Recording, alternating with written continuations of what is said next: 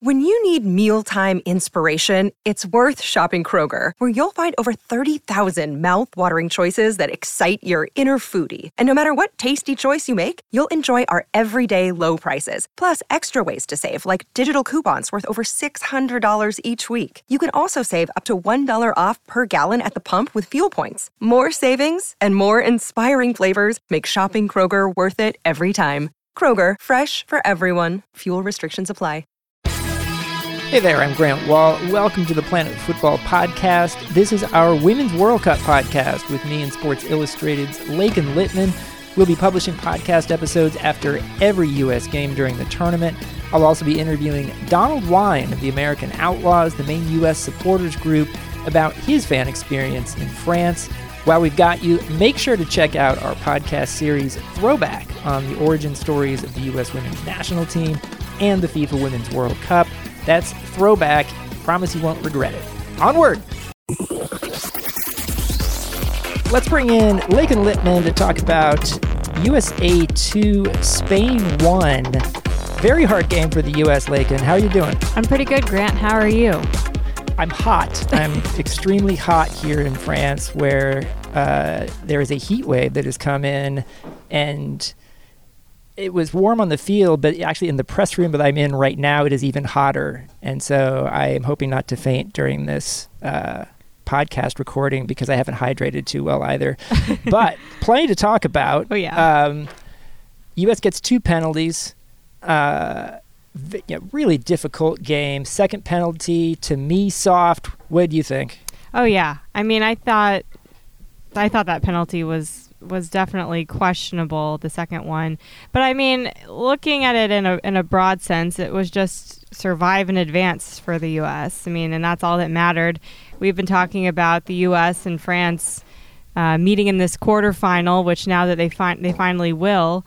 I felt like, correct me if I'm wrong, but I felt like the U.S. wasn't really expecting to be tested as much as they were against Spain. I mean, Spain came out much more tactical and physical than, I think a lot of people thought that they were going to be. And the U.S., as you said, won thanks to 2 penalty kicks. I mean, the attack couldn't connect on just that final pass. There were countless balls headed for Alex Morgan, and she just couldn't get, a touch on it.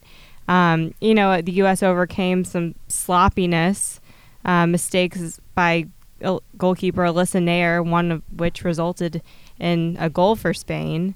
Seemed like there were also some questionable non-subs up until late by Jill Ellis by not playing Lindsey Horan, Carly Lloyd, Kristen Press when the attack was kind of struggling to get anything going. But there were some positives. Obviously, the U.S. is advancing to play France, and now we can officially talk about that game rather than hypothetically.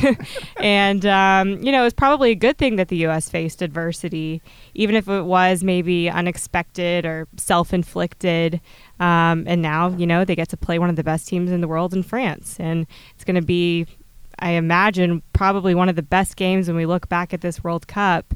Playing the host nation in Paris, it's going to be wild. Yeah, I mean, just talking to Megan Rapinoe was hilarious after this game, and I'll read her quote here. I asked her myself, I was like, so any initial thoughts on what a spectacle USA-France is going to be in the quarterfinals in Paris? And she said, hopefully a complete spectacle, just an absolute media circus. I hope it's huge and crazy. That's what it should be. She goes on to say, I hope it's just a total shit show circus. It's going to be totally awesome. This is what everybody wants, and these are the biggest games you kind of dream about as a kid. So it gave me the opportunity to quote Megan Rapinoe in the press conference with Jill Ellis, and I swore in a press conference for the first time in my entire career. So I thought that was a fun thing. Congratulations. Yeah. In terms of the Spain game, though, and we'll talk about USA-France a little bit later, I mean, that was just a terrible screw-up to give Spain the goal. I mean, obviously the U.S. gets the early goal again, so that's a good thing. Tobin Heath draws a penalty. Great ball from Dahlkemper to Heath. Rapinoe converts it, and I'm thinking, again, it's going to be like the Sweden game where the U.S. got the early goal and was comfortable the whole way through. And then the 9th minute, out of nowhere, Nair decides to play a ball right up the middle to Sauerbrunn, who has pressure right on her back. Sauerbrunn gives it up to Hermoso, who has a nice finish.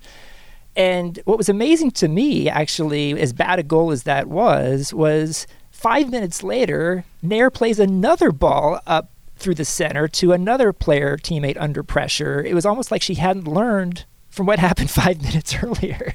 And I will say that Nair had a couple of decent plays in this game, so I don't want to bury her, but this is the most questionable position on the field for the United States as goalkeeper, and she hasn't had much action in this tournament, and the couple times that she has been put to the test, she's not done well. So I'm thinking of the Chile game where she let the ball go past her on the goal that was determined to be offside. Now we have this situation where she was at least or more than at fault at Sauerbrunn for that goal, and that's a huge concern for me. I mean, I just wonder how she's going to do against better competition even. And, that stood out to me in this game. Also, I think Alex Morgan was really upset after the game with the Spanish team. She thinks they targeted her coming in with a knock in this game, and she even called them reckless. And I think compared to the game these two teams played in January, the U.S. won 1-0 against Spain in a friendly. This was totally unexpected for the U.S., the physical play against Spain. I think that you're right. I don't think the U.S. thought they were going to get challenged this much in this game. But don't you think if Spain knew that maybe if Alex Morgan wasn't 100%, of course they're going to target her? And, I mean, they have nothing to lose. The pressure is all in the U.S. And, I mean, of course they're going to go at her. It's not, I mean, they went at a lot of U.S. players. I mean, every time you looked up, Julie Ertz was on the ground, Rose Lavelle was on the ground, Kelly O'Hara. I mean, everybody, they were extremely physical, probably one of the more physical teams. I mean, it's only going to get more physical from here, I imagine, for the U.S., especially facing France, than potentially England and Germany. Well, it's not that France doesn't have some physical players. I just don't know if that will be the dominant thing we think about. When we've watched France in this tournament, when they've been on and they haven't been as good the last couple of games, they're a pretty free-flowing team.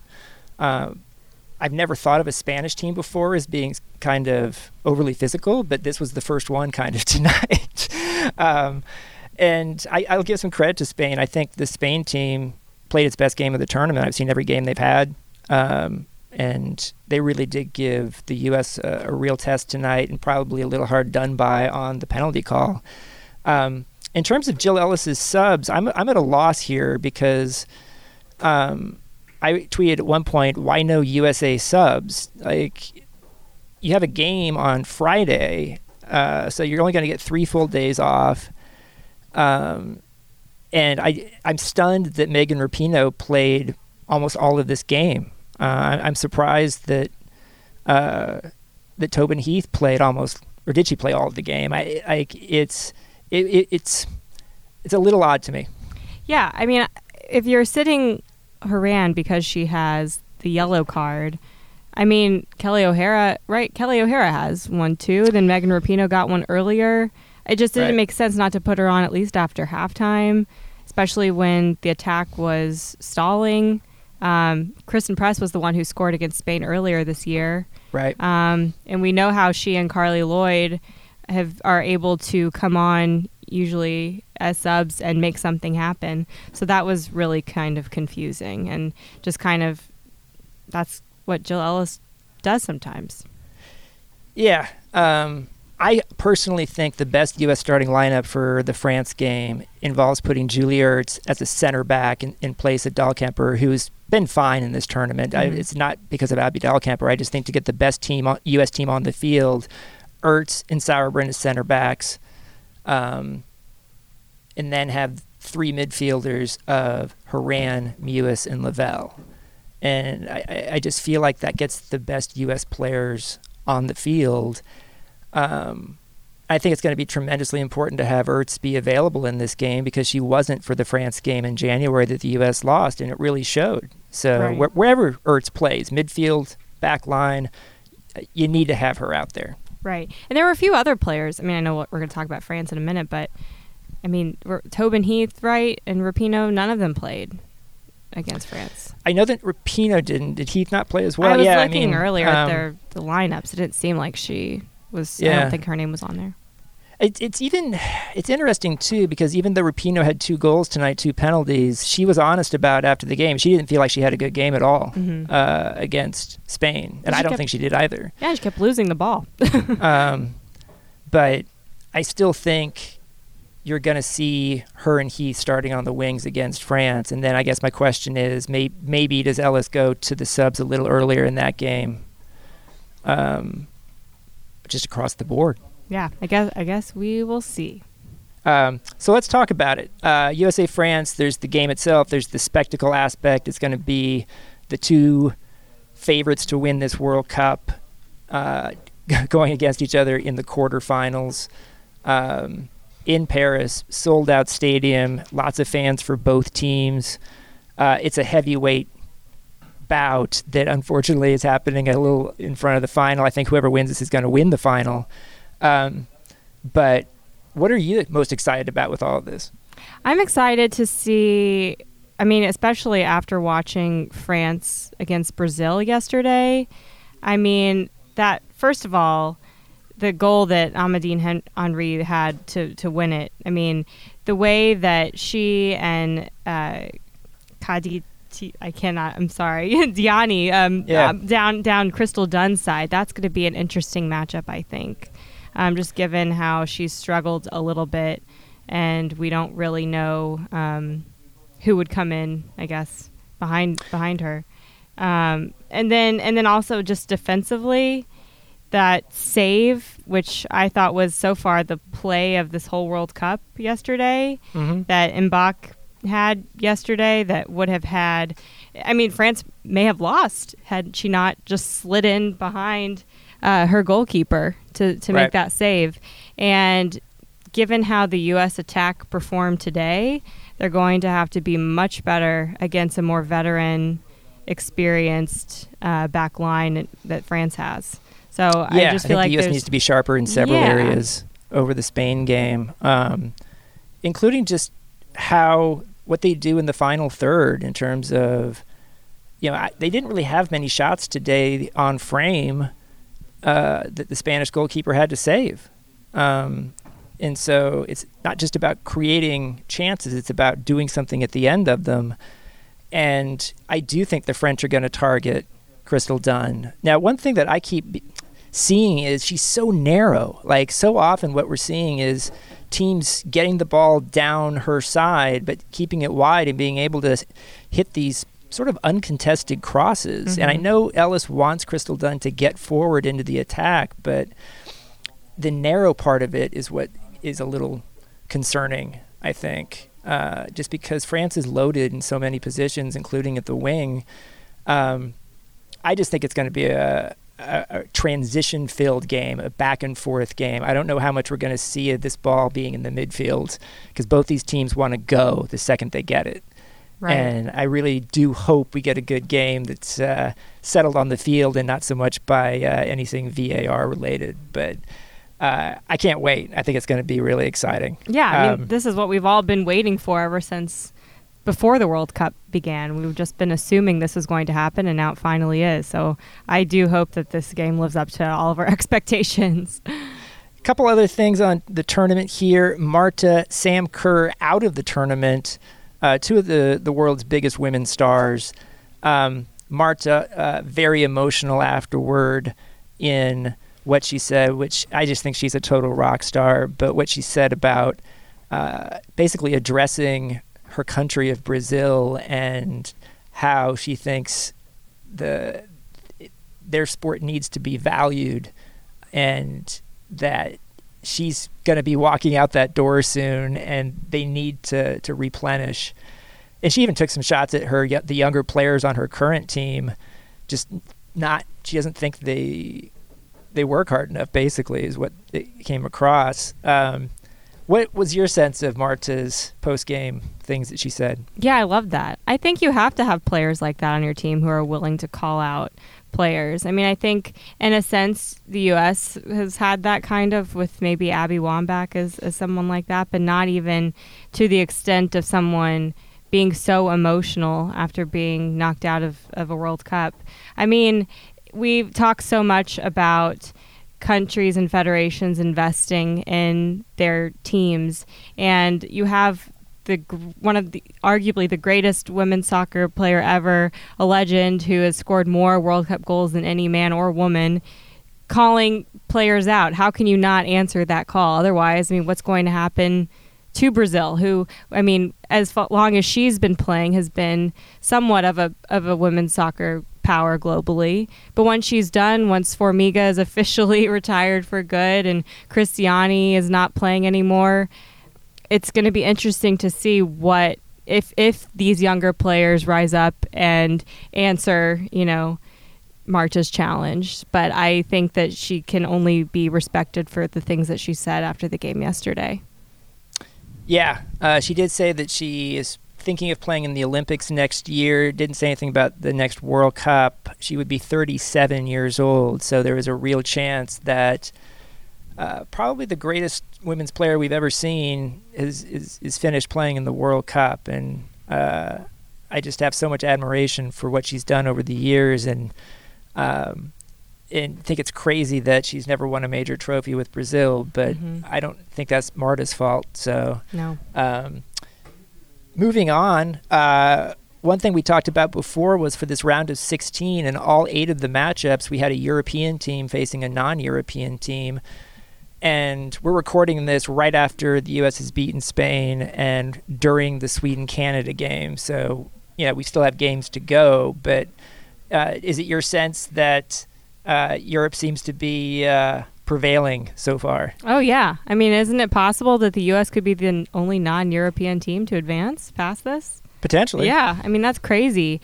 And, I mean, I think it shows it's clear that just some of these European countries are, reaping the benefits of more investment from their federations. Obviously, everybody's got a long way to go. Everyone's got, their own issues that are, equal pay and fairer treatment, et cetera, et cetera. But, I mean, you have Italy benefiting from, a full-time league and a coach who knows its players. I mean, Lyon and PSG have created more growth in France. I mean, Germany's players are playing, I believe, at least their biggest stars are all playing in homegrown leagues and German leagues. And then you look around the world at other countries that we've talked about, at least in the group stage, like Nigeria, Cameroon, Argentina, Chile, Jamaica, all these teams that, are fighting with their federations. And obviously we know the U.S. is fighting with its own federation too. But, I mean, is it a good look to have this many European teams? I just think that hopefully it's something that all these other nations can continue to aspire to be one day, hopefully soon.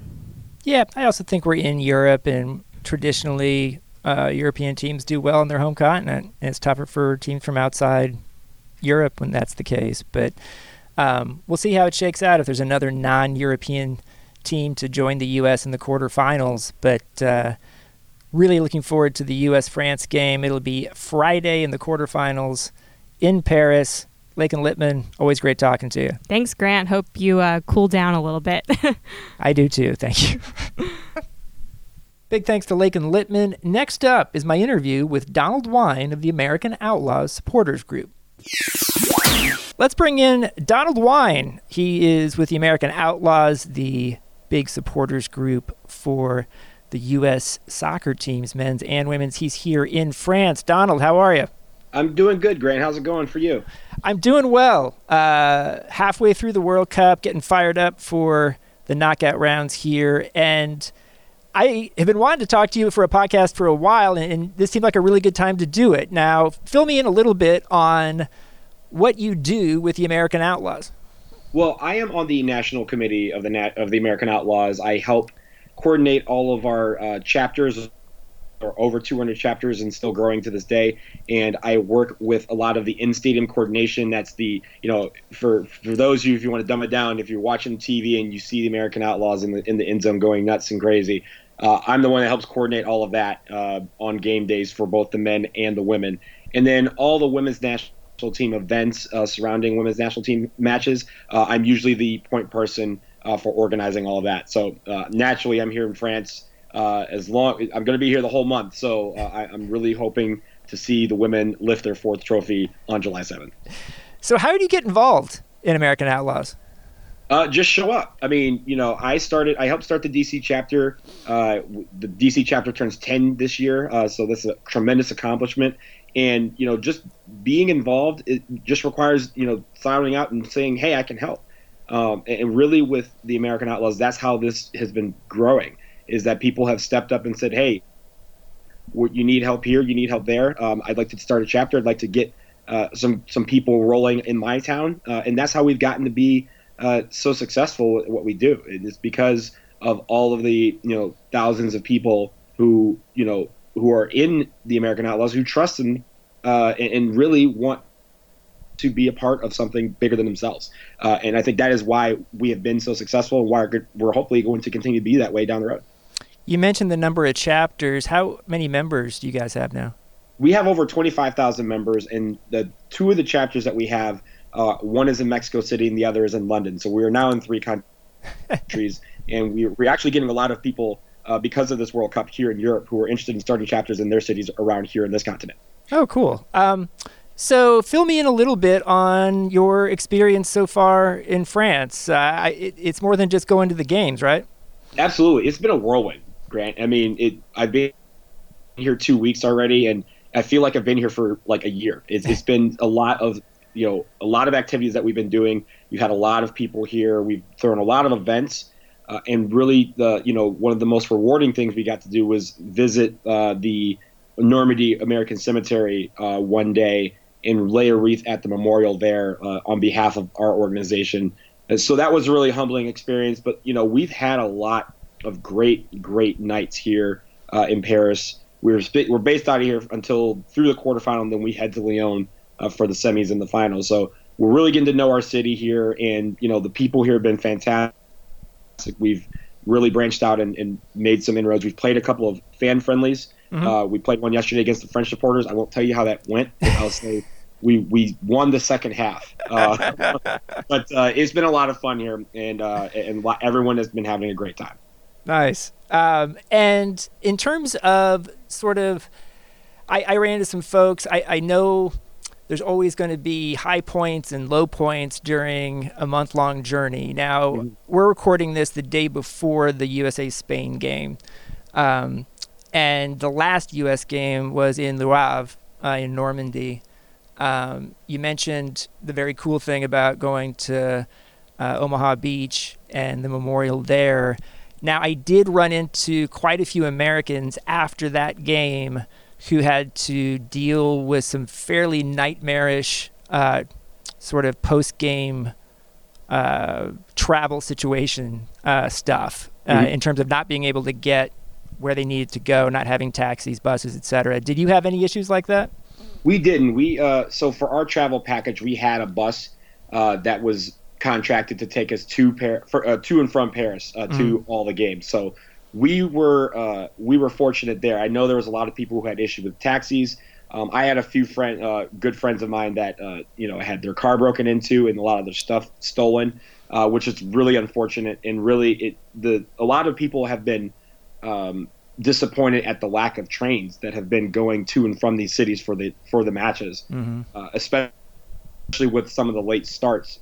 Adding trains at the end of the games would have been something that would probably have made sense. But I think people are recognizing there are always going to be some logistical issues. We've had traffic issues. We've had some logistical issues on our end that are minor in comparison to what some are going through. But I think people are dealing with it, and hopefully it's not deterring them from having a great time while they're here. Yeah. How many World Cups have you gone to? This is my third World Cup. I went to Brazil 2014, and then I went to Canada in 2015. Now I'm here. Okay. And how does this World Cup experience sort of compare and contrast so far with those?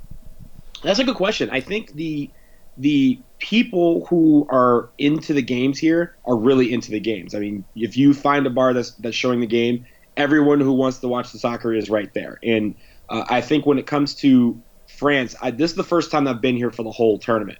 Mm-hmm. And so it's kind of a different in the sense that it's not a vacation. I feel like I'm doing work while I'm here, just so I don't lose a month worth of stuff while I'm here. But it's one of those things where France has been so wonderful with the people. They've been really, really open to me and warm. We've been to some great places and we've stumbled upon some neighborhood things.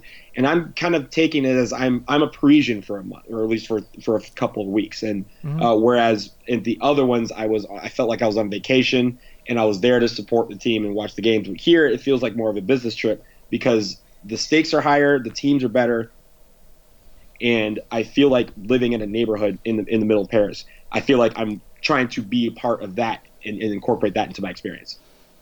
Am I right in thinking that when the American Outlaws first started, before the sort of skyrocketing growth, that it maybe took a little while for there to be a sizable group at women's national team games, and yet now we're in a situation where there appear to be a lot of American Outlaws in recent years at women's national team games. Am I accurate or no?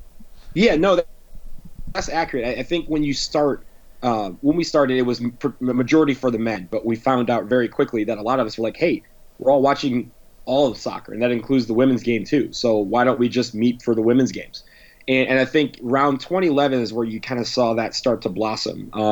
Abby Wambach's goal in the quarterfinal, the header against Brazil, that was a poignant moment in our history because I feel like a lot of people who didn't know much about the women at that point got turned on to the women and said, hey, they play a great brand of soccer too, and I want to be a part of it.